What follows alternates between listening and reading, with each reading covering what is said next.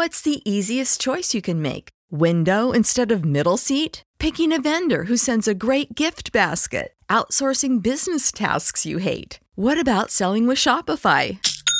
Whether you're selling a little or a lot, Shopify helps you do your thing, however you cha-ching. Shopify is the global commerce platform that helps you sell at every stage of your business. From the launch your online shop stage to the first real-life store stage, all the way to the did we just hit a million orders stage. Shopify's there to help you grow. Whether you're selling scented soap or offering outdoor outfits, Shopify helps you sell. Wherever and whatever you're selling, Shopify's got you covered. Sign up for a $1 per month trial period at shopify.com/try. Go to shopify.com/try now to grow your business, no matter what stage you're in. Shopify.com/try.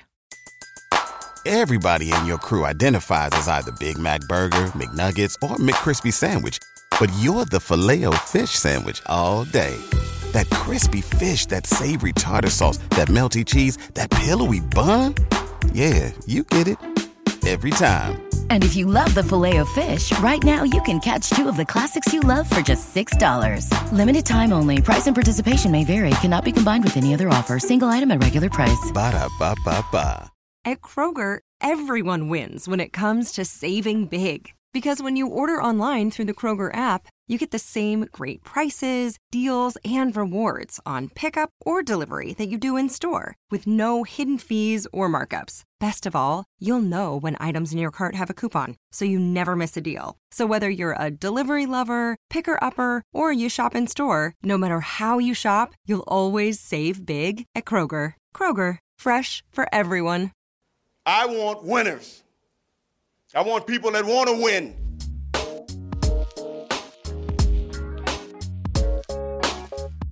All right. Rod, I'm in the Bay, but you are in Vegas, where the 49ers and the Raiders put on one of the more exciting games of this NFL season.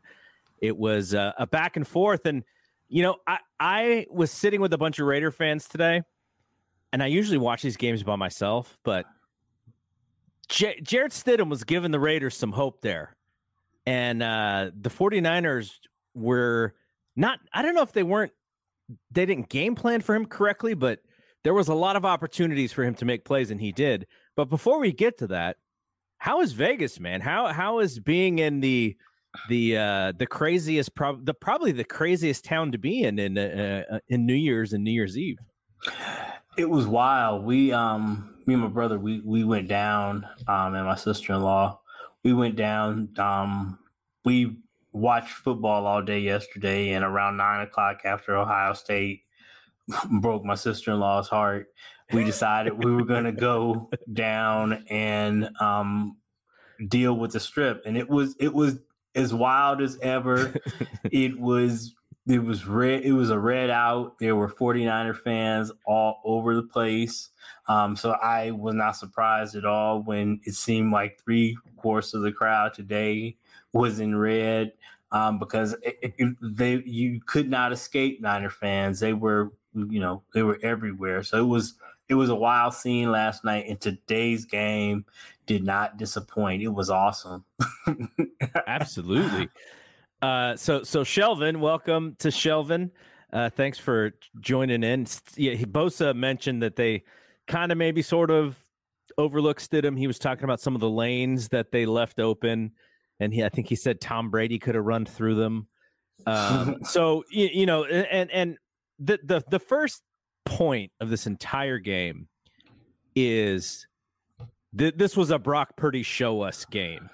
The defense had really carried, and he did his part, but the defense has really carried this team over the last several weeks. And he didn't have to do much. He just couldn't do the wrong things to give the takeaways, to stop the scoring. And everyone loved what he did, and I was happy what he did. But you and I are both kind of a little bit of like, he's playing well, but let's see. Like, there's still going to be teams out there who are going to figure out some things, and they're going to watch some of these games. And there were some points of this game where I was like, okay, like this is exactly what we were talking about. And also what I really wanted to see was him have some adversity and have to come from behind. And it was kind of frustrating that the Niners were losing this game, but I think in my mind, I was like, they're going to have to get through a game like this. But I think for a lot of Niner fans, they're like, Minnesota lost. Like, what are we doing? Why are we screwing around playing with our food here? And they did win out. But what did you think of Purdy's game here as far as being able to come back? Obviously, the defense was not there to bail them out today. The offense had to bail the defense out. And even going into the end of the game, we think we win the game, and Robbie Gould pushes one to the right. And so then Purdy's got to come back and go, oh, I got to come back and do this again. Gets a little lucky on, I think he was trying for the home run ball with Kittle on that flutter ball that Aiyuk comes up with. But still showed the mettle, wasn't taking a bad sack when there were many opportunities for him to take bad sacks. And, you talk to Aiyuk, I think I saw him quoted as saying, like, he's like the real deal. Yeah, it was a tough game. It was a tough game for Brock. I mean, he missed several throws. He had several turnover worthy type throws that, went his way. But the Raiders were game. I mean, their defense isn't very good, and they were depleted, but yet they were game. They showed a lot. They did a real good job of handling our defensive line. We didn't get, I don't know if we got a sack. I think we got 3 or 4 quarterback hits, but we weren't able to control the game with the pass rush the way we normally do, and it created lanes and opportunities for them to be able to do their thing. And Devontae Adams and Darren Waller and Josh Jacobs are all really good football players. Adams is incredible. Jeez. Yeah, but we know that. We've had to face him many times over the years. Yeah. And those guys made plays. And so, and like you said, it was one of those situations where that we haven't had with this defense this season. But if you watch enough football, you know that you're going to have games like that where whichever facet of the team carries the team, the other has to carry them. And we found ourselves in that situation today where the offense had to bail out the defense. And, I was pleased to see that we were able to answer the bell and do what we needed to do to pull out a victory here. I mean, we easily could have lost this game. I'm not going to say it, but Brock did a really good job of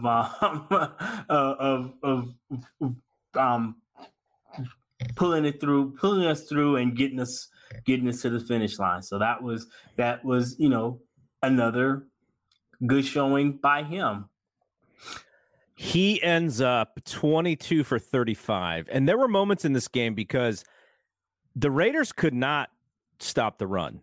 The Niners averaged 6.3 yards per carry in this game, went for 170. And there were moments where I was like, man, they could just, even in some of the hurry up spots, like, why are we not running the ball? Let's run the ball. But Shanahan kept putting the ball in Purdy's hands, which I thought was really interesting. It was almost a Shanahan answering the same question, which is, we need Brock. We want to see Brock show us that he can take this team and drive this team and get his teammates, to believe in him. He had one throw that probably hurt them. There were a couple of other throws, like you mentioned, that were off target. A couple that could have been picked, but the one that I'm thinking of is he's got to throw across the field. He's got Kittle wide open, and he underthrows Kittle, which allows the interception to happen. And this is the criticism for Brock coming out of college, is he can't make certain throws that some of the bigger armed QBs can make. And I don't know if that was his arm was the detriment, or if he just underthrew the ball, because you see in the route, Kittle's kind of running a little bit of a post, and then Kittle has to react, and he's got to like kind of come back for the ball a little bit. But that was the only turnover that he had, and he was going for it. So it's more of like a punt than it is anything else because of where the ball was. So it didn't hurt us in that way. But that's his only turnover. What did you think about that throw? Because if he hits that throw, game's probably a little bit of a different story, because the Niners offense is rolling a bit there. I think you hit it on the head. I mean, he, as well as he's been playing, I mean, there are spots where you can see why he was 262. I mean, he does a lot of things well, but I mean, he's not Trey Lance when it comes to talent. I mean, and his arm is limited, and there are spots where you just would prefer him not to. He does a very good job of playing to his strengths and not putting himself in situations where he's doing things that he can't do. He seems to be really self-aware and knows where his strengths lie and where his weaknesses lie. And I think that was just that was stretching the boundaries of his talent. Because like you say, that was a kill shot. And if he makes that throw, the ball game is probably over. But yeah, he and what did you think about that last throw to Aiyuk? I think he got away with one there that could have been disastrous. Yeah, that there was it was pretty clear that it was another kill shot throw, right? They were trying to end the game by running a little bit of a. It was like he almost ran like a quarterback counter or something. Yeah. And then he had Aiyuk underneath and he had Kittle going over the top. They were essentially running a similar route, and Kittle was open, but right as he threw it, that's when the defense came in and he got hit, and the ball came out, and we were very, very lucky that Aiyuk was right there to make that play. The defense, the one interception we had was a very similar one on Stidham, where I think his own Niner defensive line got a hand up, and Drake Jackson made a very, very athletic friggin' play to catch that ball. And then Stidham on the last interception to Gibson. I think Bosa pushed the offensive lineman right back into him, and it caused him to flutter one, and we got that one. So yeah, the defense on both sides left a lot to be desired, but there were certain plays where they made plays that, and it was literally like kind of luck as the reason why the 49ers came out on top in the end there, because both of those plays could have ended in different ways just by the ball just kind of fluttering up there. The one throw that I wanted to ask you about, and then we'll move off of Purdy and we'll talk about the rest of the team here. So Niners are 3rd and goal, I think, and they're running a play where there's a linebacker in the middle of Aiyuk and Kittle. Kittle's coming across, and Purdy is dead staring at Aiyuk, trying to get the linebacker to lean over to Aiyuk's side because he wanted to come back to Kittle. The linebacker stays home, and then he tries to laser one into Kittle, and that ball could have been intercepted at the goal line. And that is a play where I was like, okay, I get it. I see what you're trying to do. But if he doesn't move, then you can't throw that ball. And he didn't move. And he kind of suckered Purdy into making that throw. And that was another one where we kind of got lucky at getting out of dodge there and not getting the interception. That's one of the ones that I counted as a turnover worthy throw. That should have been a pick. I mean, like you say, you can't throw that ball. You can't you just can't do it. So yeah, but again, he's a work in progress. He's not a complete. So that's something he should be able to learn from. But every week, I mean, he seems to get a little better. So yeah, I'm glad we got out of here because I didn't want to have to hear the Raider fans. Look. Here's the thing: it was the Super Bowl for the Raiders because Exactly. their playoff hopes are tied to so many different things happening correctly. They were 6-9 going into this game, and this is you could tell they pulled Derek Carr from the game, basically giving them a scapegoat a little bit for the team to kind of rally, though I'm not sure it worked that way because Devontae Adams and Derek Carr are so tight. And Derek Carr was like, no, I'm not being the scapegoat here. Like, what are you guys doing? I'm not even showing up to this game. So that there was some early momentum, and then the Niners did the stupid onside kick to start the game, like just kind of goofing off a little bit. But there was some opportunity for the Raiders because they're at home.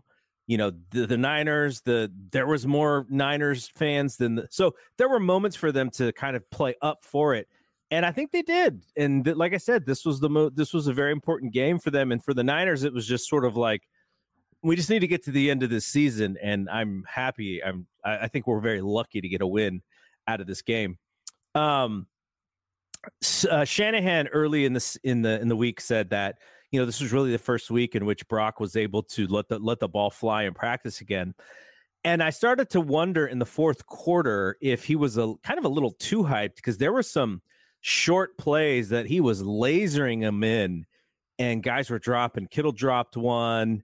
I think another one, did one go through Aiyuk? But there was a couple where it's like, you don't, if he just puts a little bit more finesse into that ball, they're getting, but at the end of the day, it didn't hurt them because he would just come right back and make a good throw. So I think some of it may have been he's a little juiced. He's finally kind of feeling good and he's letting that ball fly. And, they can kind of pull back and go, okay, like on this pass, maybe you make it a little bit more catchable because George is not that far away from you. So ultimately they come out of it without any, win is a win. And I'm sure while Shanahan probably doesn't like the result, he probably loves the idea that there's a lot of tape to watch and a lot of things to learn from to hammer these guys with the idea of like, hey, this thing is not over. Like we still got to get better. Yeah. Okay. Had they lost, I think penalties and defensive miscues would have been the story of the game. I thought it was maybe Hufanga's second worst game of the season. I feel like that Kansas City game may have been the worst game, probably for the secondary, maybe for the whole team, actually. You saw Fred Warner get beat a few times, had a couple of defensive holding call. Trent Williams, when they were kind of backed into their own end zone, he had a false start and then a hold. And it was really just one of those things where it's like, they are just not as sharp. Now, you and I are grown enough to know that it was New Year's Eve in Las Vegas. Now, I'm not saying, if you have video evidence of some 49ers at the club, I don't want to see it, for one. But, for them to come out flat in this game was absolutely 100% not a surprise to me. Not at all. Not at all. It just lined up that way. It just seemed to me that this was going to be a struggle. I couldn't wrap my head around the fact that, it's just, you just watch this game long enough, not this specific game, but football just in general. And you just see every week bad teams rising to the occasion versus, I don't want to say rivals. I got into that back and forth this week as to whether or not these dudes are rivals anymore. And like I like to say, the hammer and nail aren't rivals. So they're not It's been such a long time since the Raiders have been good enough to be a rival of ours. But, clearly they got up for this game and they played a really good football game. And we were fortunate to get out of there. Like you say, it was just all bad. The penalties, the miscues. We couldn't seem to get any pressure.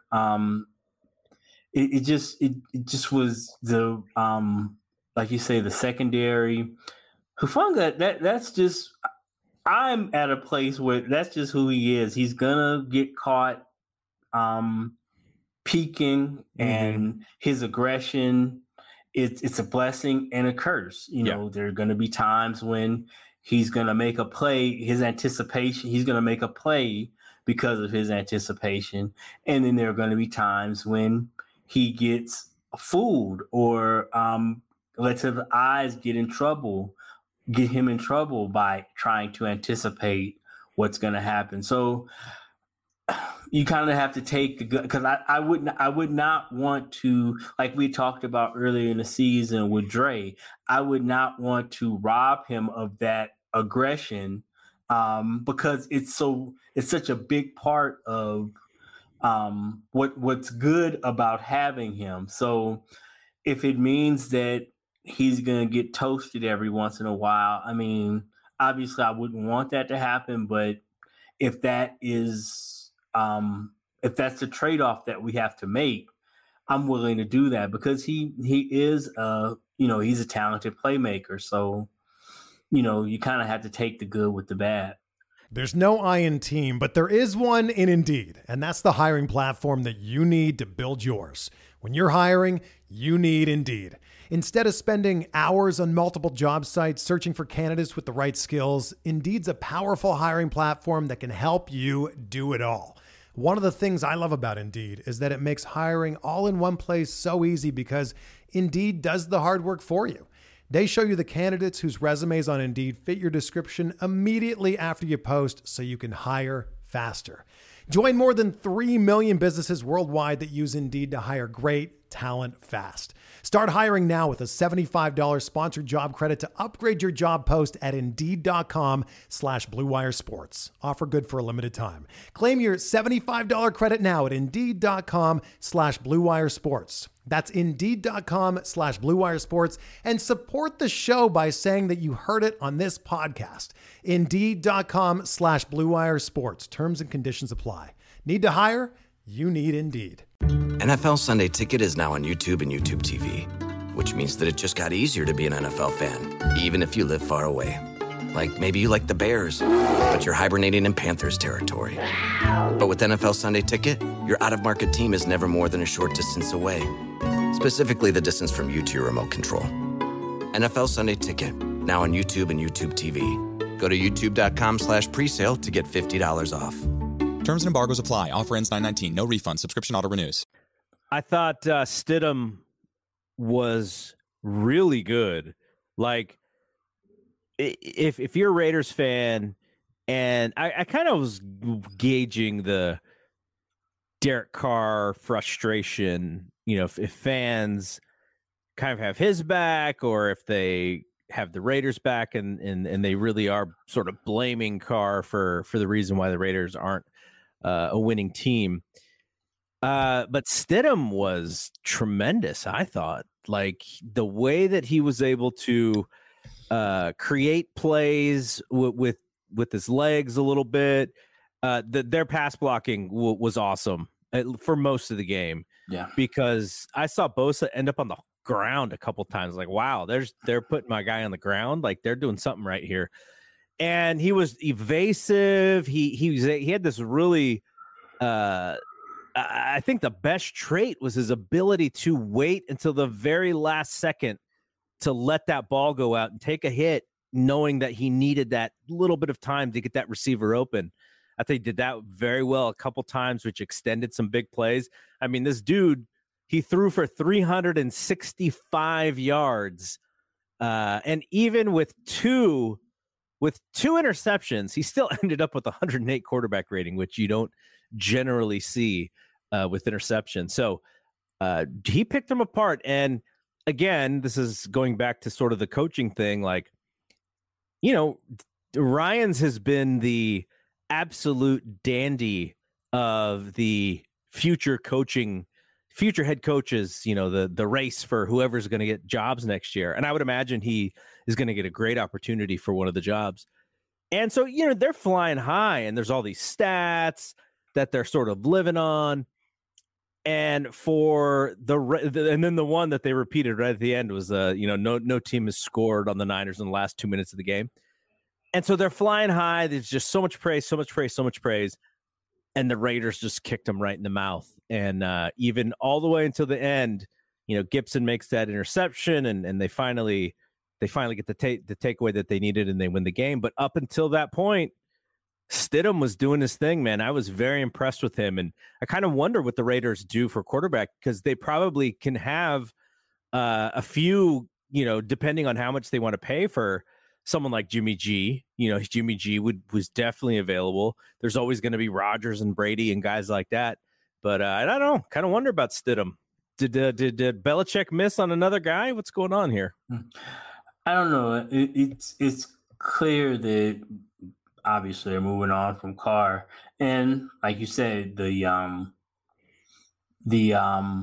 Patriots quarterback, the former Patriots quarterback, are obvious connections. Brady and Garoppolo are obviously connected to McDaniel, and it just seems clear to me that that's what this is that, you know, Carr wasn't his guy, and he wants to put his stamp on this offense.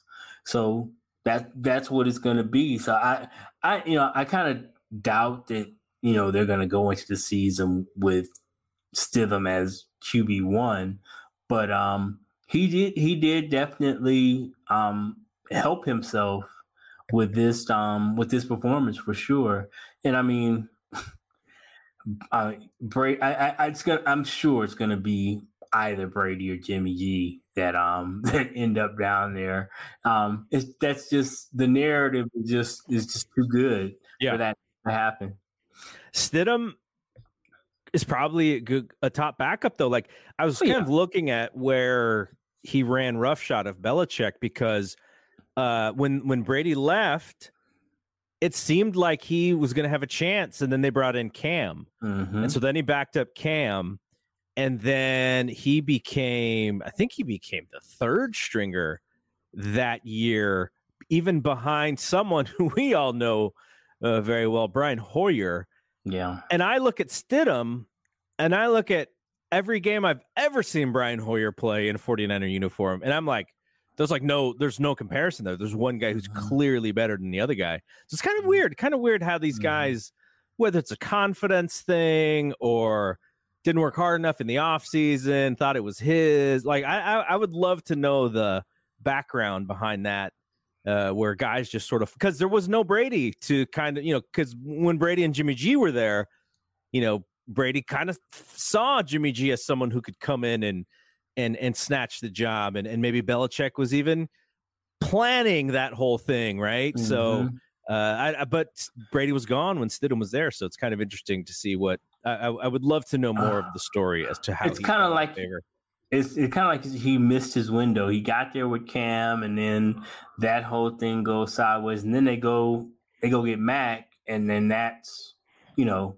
pretty much the end of it at that point. You know, one would have thought, and not having, you know, it seemed after his rookie year that Mac was on the ascent. Now I don't know. It seems, you know, just 1 year later, who knows what's going on there at quarterback with the Patriots. Okay, I wanted to look at, because I saw the Patriots won today.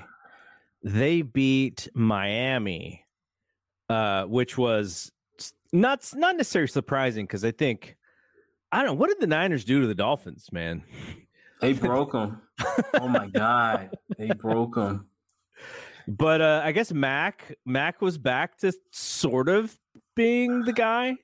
He had a pretty decent game today, and they beat the Dolphins. But I guess no No Tua. So they were Teddy Bridgewater and Skylar Thompson today. So that's a big part of that. Okay, so let's talk about CMC and Aiyuk. Terrific games from those guys.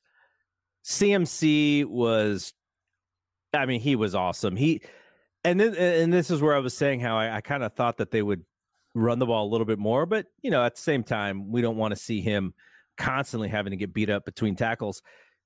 But he was just, every time they needed a play, he was there. He was 19 of 121, so he was a 6.4 yards per carry himself with a touchdown, and he had set 6 catches for 72 yards. So he put on his Roger Craig 1989 impersonation, his Marshall Faulk impersonation. I mean, he is sort of that echelon of player.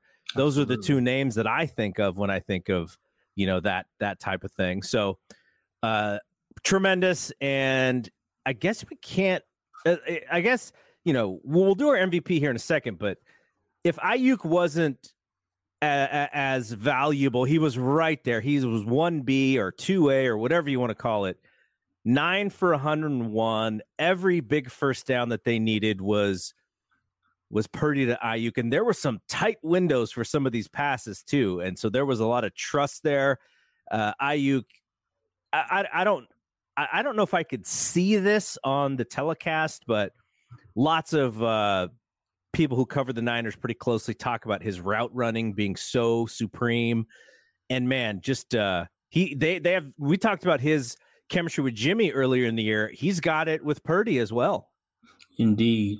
I've seen several of the Facebook reel cut-ups of Aiyuk, and he really, his route running really is superior. And like you say, I couldn't point to any one of his routes today that displayed that, but he really was. He was the first, like you say, he was the first down maker today. It was awesome to see between the two of them, and then to know that we've got Debo in our back pocket, and Kittle, and Juice, and third and Juwan. This is really a stacked offense. So yeah, this is Brock. It's an embarrassment of riches for him, and all he's got to do is just make the right decision and get it out there on time and let these dudes make plays. So we had a video from last week's stream, and we were talking about if both guys are healthy, Jimmy G or Brock, who do you go with? Based on what we've seen, and as you can imagine, a lot of the commenters are like, "How can you even think about taking out Brock? He's, playing so well." And I was commentating, going, "Just yeah, he is, but there's an experience factor that is going to be a big part of this, as we know from the NFL. But it's heavily Brock Purdy. He has definitely created a bit of a fan base, whereas I think Jimmy had that, and then it kind of, at least for the 49er diehards, it kind of came down a little bit.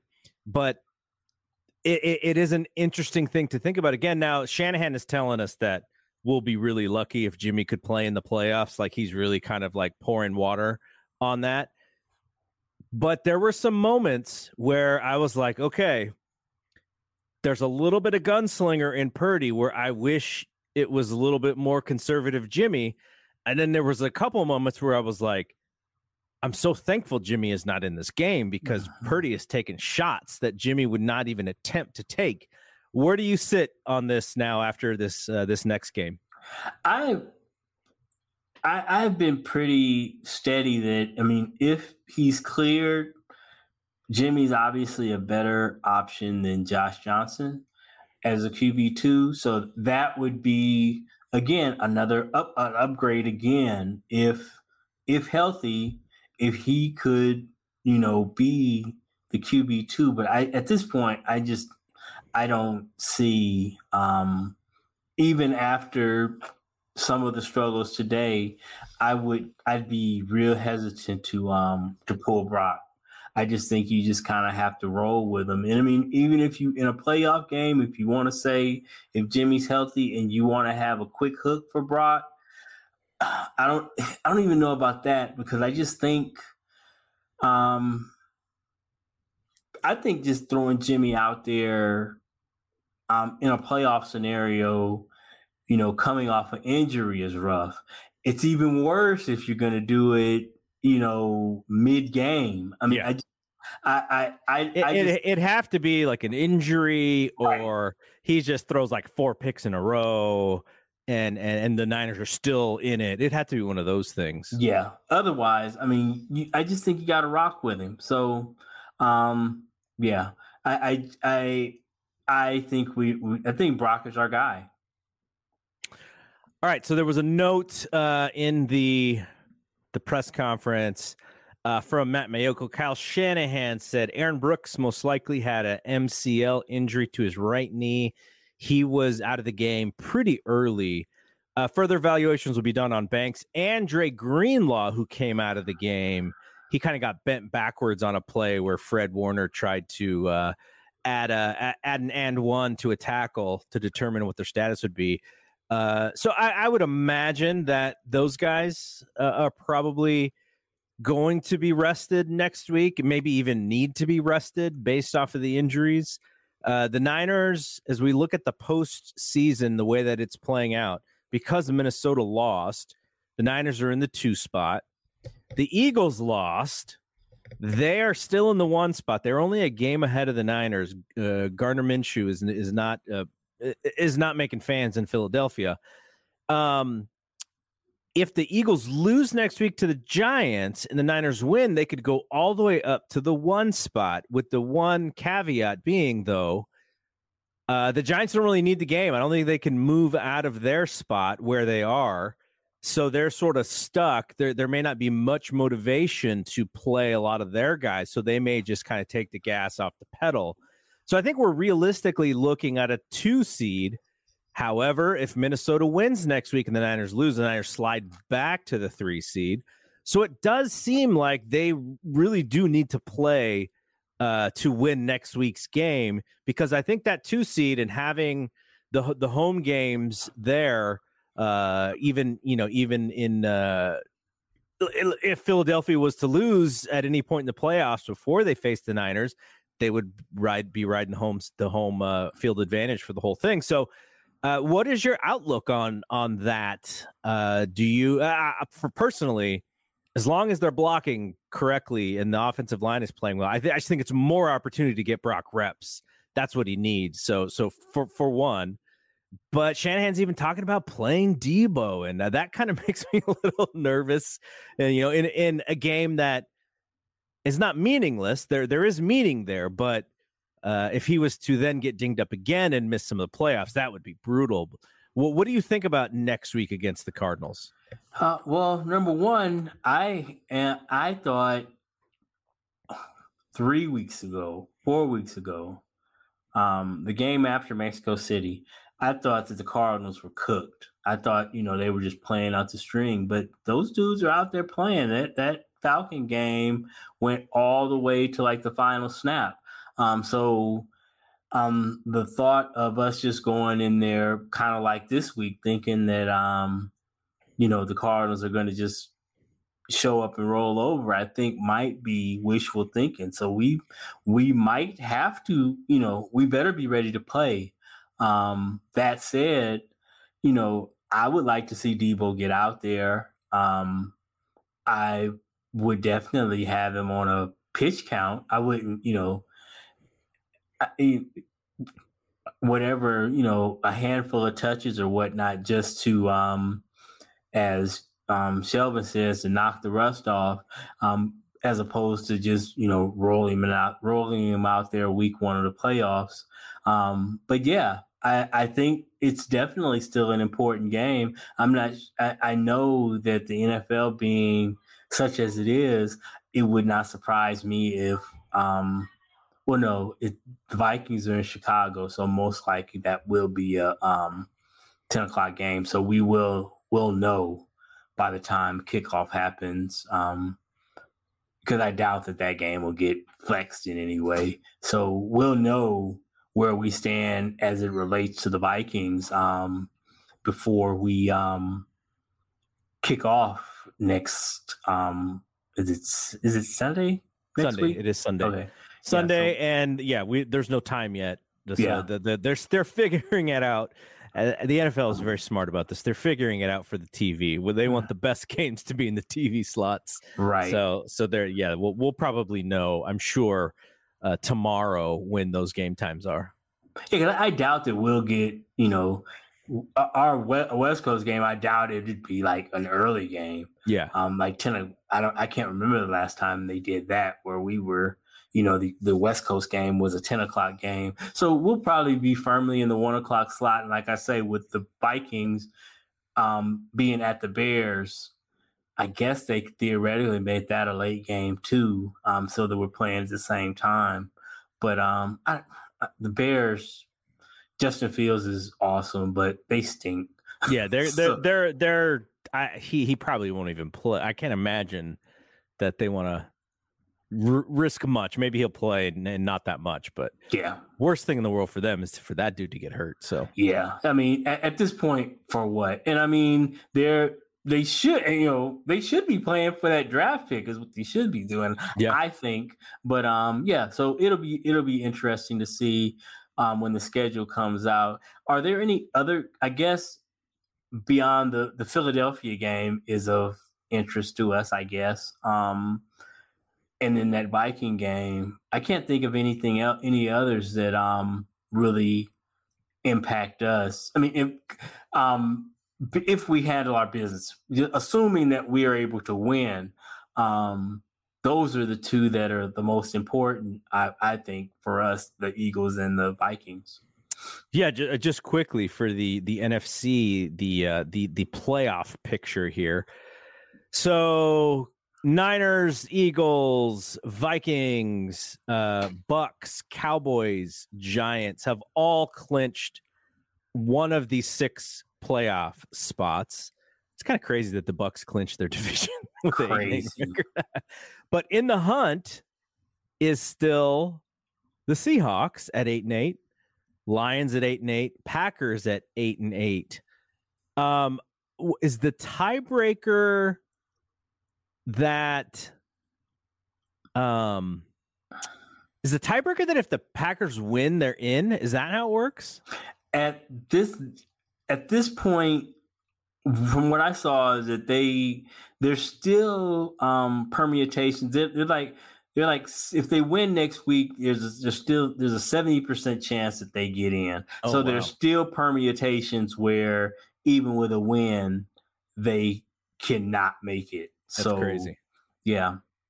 And so it'll be, the Giants are locked in at the 6, and I think the Cowboys are locked in at the 5, and then the Eagles and the Niners and the Vikings can all sort of maneuver the between those spots. But I mean, Eagles just have to win, and they've got it locked up. So. Yeah.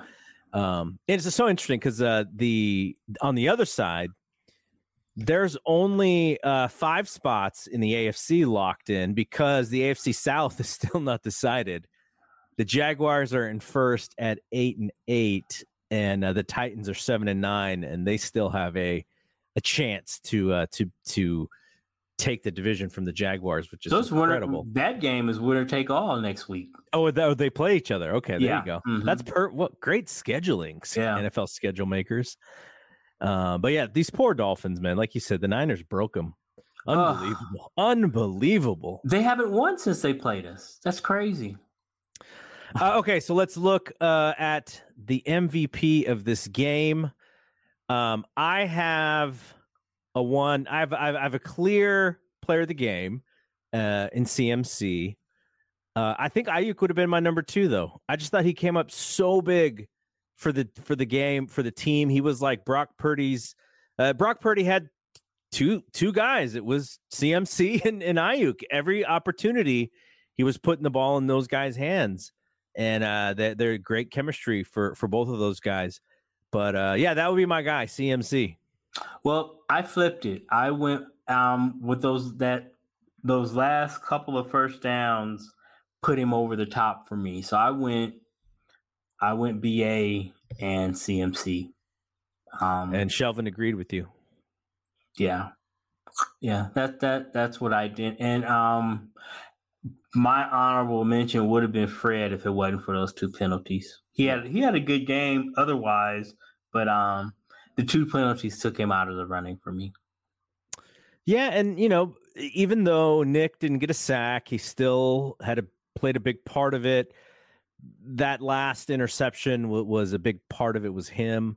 They were the Fox was definitely trying to figure out why he didn't have a sack yet. So they were like watching like the little holdings on him and stuff. And did you see the one play where Devontae Adams made that great catch that they were just trying to figure out if they could overturn it? And I didn't think that they could overturn it. Mm-mm. But that was Nick's opportunity to get the sack. He comes in right at the last second. And they originally threw a flag on him for roughing the passer. No. It must have been helmet to helmet or face mask to face mask or something. And then they picked it up. And I could just see Nick going like, what else do you want me to do? Yeah. Yeah. So, I mean, it's going to be interesting. His snap count next week will be interesting. If we are able to control I had a feeling about this game, but I think we'll handle the Cardinals next week. And obviously he needs the 2 to catch Alden, and I think at this point, since he didn't get 1 or 2 this week, Strahan probably is out of the conversation at this point. Yeah, Strahan's on Fox just going like, come on, get that ball, throw that ball, Stidham. So Kyle and Nick have been very honest about the fact that it's something that's on his mind, that he would like to break the record, but Kyle has said all along he's going to be smart about it, and if once the game's out of hand or in either direction, that he'll shut him down. So we'll see. David Blau, I think, was the quarterback for the Cardinals today. Yeah. How did they? I didn't even see what they did today. They ended up losing to the Falcons. They were winning just about all game and then lost in the final 2 minutes. So again, I watched them last week. I forget who whoever they were playing. It was they were on Sunday night last week. And Patriots, right? Wasn't the Patriots? Oh yeah, there it is. Yeah. And I mean, they were game. They were still out there trying to win. So I fully expect them to, or I guess it could happen that they're in 1, 2, 3 Cancun mode for the last game of the season. But I fully expect them to show up and give us a game. Is 1, 2, 3 Cancun credited to Nick Van Exel from the Lakers? Yes.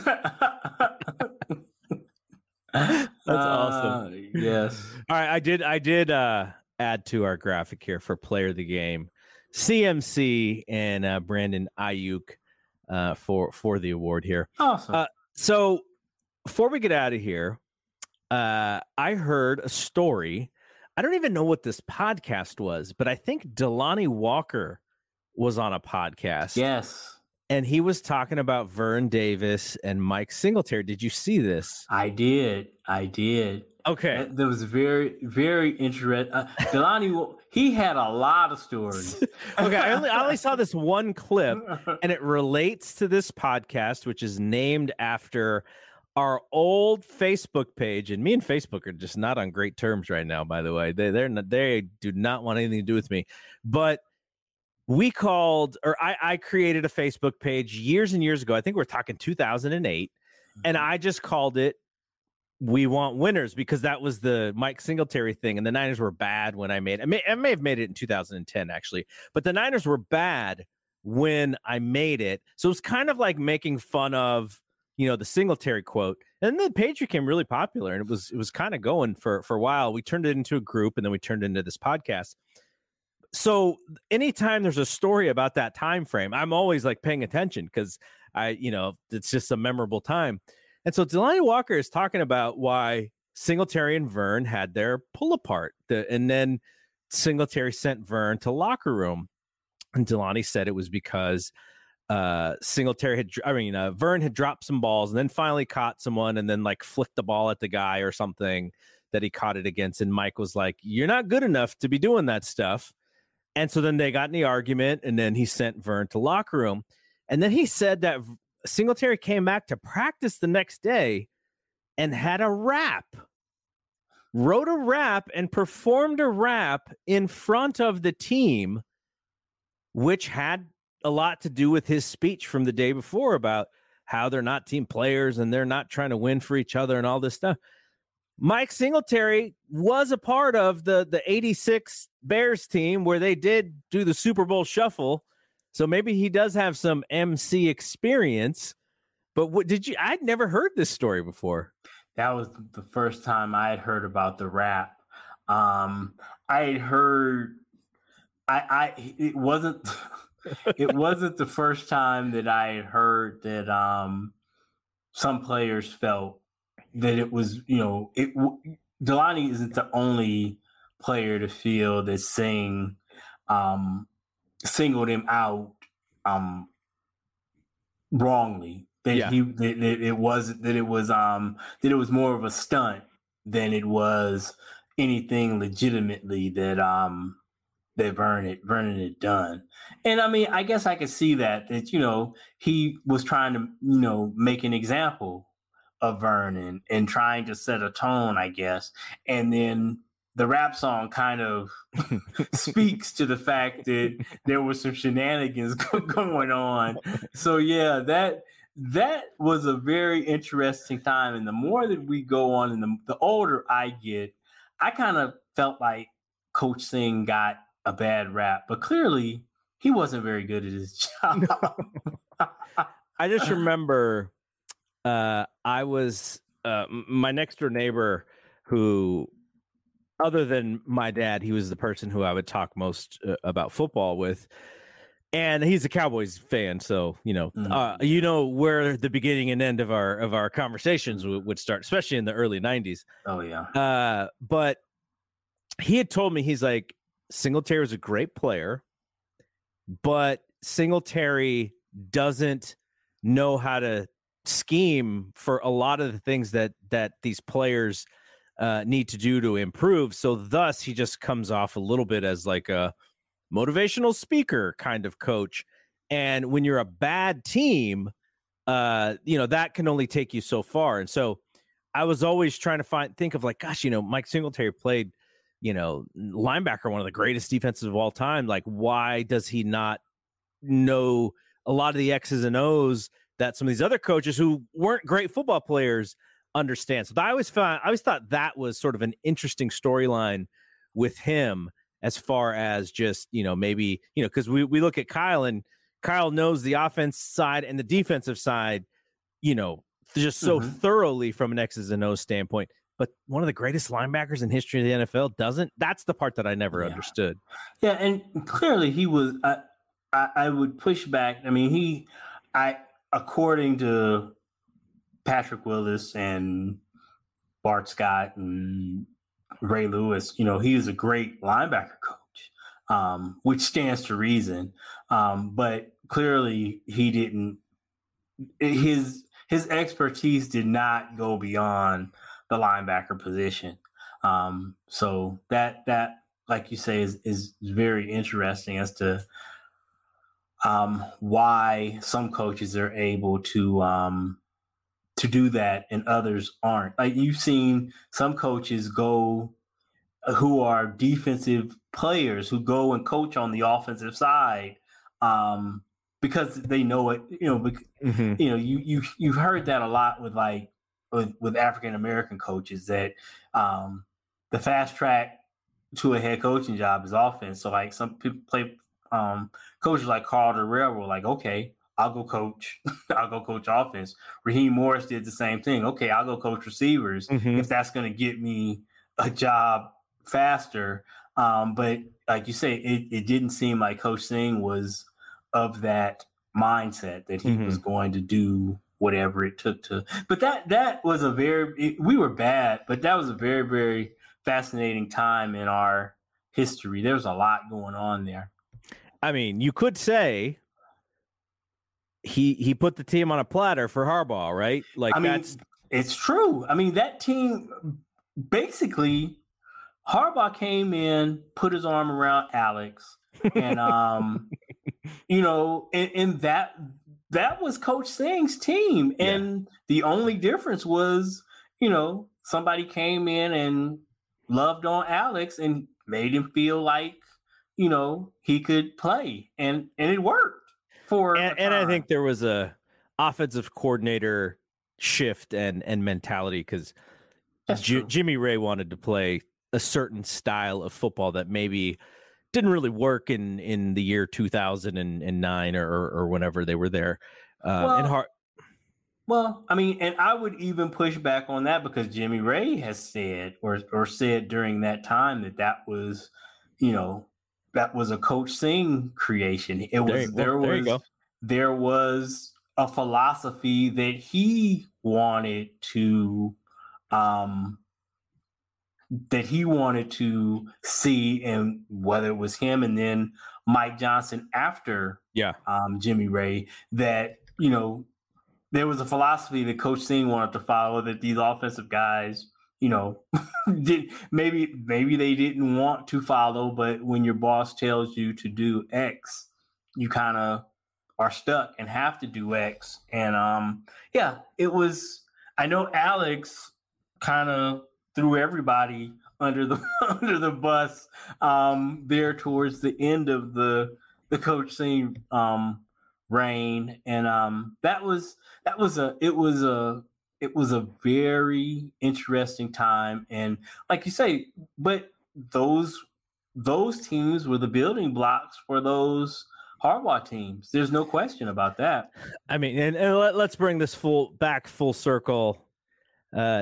David Carr, not Derek Carr. Derek Carr's big bro. Remember when David Carr comes in for Alex on that one game, and the fans are just out. They're out on Alex. They're just completely done with this guy. And David Carr comes in, and you realize like, this and that. It's not really better, but we were out on Alex like several times. It was crazy that like I say, I mean, I'm not going to lie. I got emotional during that Saints game because for him to be, I watched every snap Alex Smith played for the 49ers. Oh, yeah. And to see where he came from in 2005, to see him go around the end and score that touchdown, I mean, that's some goosebump stuff, boy. That was awesome. Yeah. Absolutely. All right, so we're done here. We'll be back next week. We're assuming that the 49ers and Cardinals will be at 1, and we'll come on soon thereafter that game to sort of end the regular season and the 18 shows that we did of this show. I need to count them out. I'm going to count them out. We're going to start counting. I do that on the Death Lineup and on Thompson and Clark, but I didn't do it here. But I'll start counting the shows, and we'll have a nice little number. But yeah, we'll be back, and they're in the playoffs, so we're going to be coming back at least once more after one of these games. The question is, are we going to be? Is there going to be a bye week? That's that was the week after. Wouldn't that be awesome if somehow we could get that number 1 seed? I don't guess it matters, but that would be nice to secure home field throughout and a bye week. I think that would be awesome. Absolutely. All right. Shelvin said Happy New Year. Happy New Year, Shelvin. Happy New Year, Shelvin. Happy New Year, Rod. You still how much longer are you hanging out in Vegas? I'm back Tuesday. Okay. There you go. good time, good stay. And like I said, we'll be back next week. For the rest of BSPN, Thompson and Clark will be back on Tuesday as well. Brad and I will be talking about this Carlos Correa craziness that is still going on. Anywhere? No, he has not. Wow. And then on Thursday, Brian and I will be back on the death lineup. We're going to the game on Wednesday night, so we'll have some firsthand analysis of the Warriors. But is that Detroit? That's Detroit. Awesome. When I bought the tickets when Steph was not injured, so I'm sure I paid probably about $50 to $100 more per ticket than what they're going for right now. Hopefully Wiggs will be back. Yeah, he's not going to be back Monday, which is kind of frustrating because I think they thought he was going to be back. And also Kuminga and Wiseman are out Monday, so they're going to be running like 9 guys out there for the whole game. But yeah, when Steph comes back, it'll all make sense as long as everyone else is still healthy. But we're just going to have to piece it together until Steph comes back. If you are listening to this on the podcast player, if you can throw us a 5-star Apple review, a Spotify review, Google podcast, whatever you listen to, that would be awesome. It just helps us get more placement on stuff when people are searching. And if you're watching this on YouTube and haven't subscribed to that YouTube button, do so. We're getting some good views on some of these YouTube videos, so it's been a lot of fun to put together. All right. We'll be back next week. For Rod, I am Double G. We will see you when we see you. Peace out. For the ones who work hard to ensure their crew can always go the extra mile, and the ones who get in early so everyone can go home on time, there's Grainger, offering professional-grade supplies backed by product experts so you can quickly and easily find what you need. Plus, you can count on access to a committed team ready to go the extra mile for you. Call, click Grainger.com, or just stop by. Grainger, for the ones who get it done.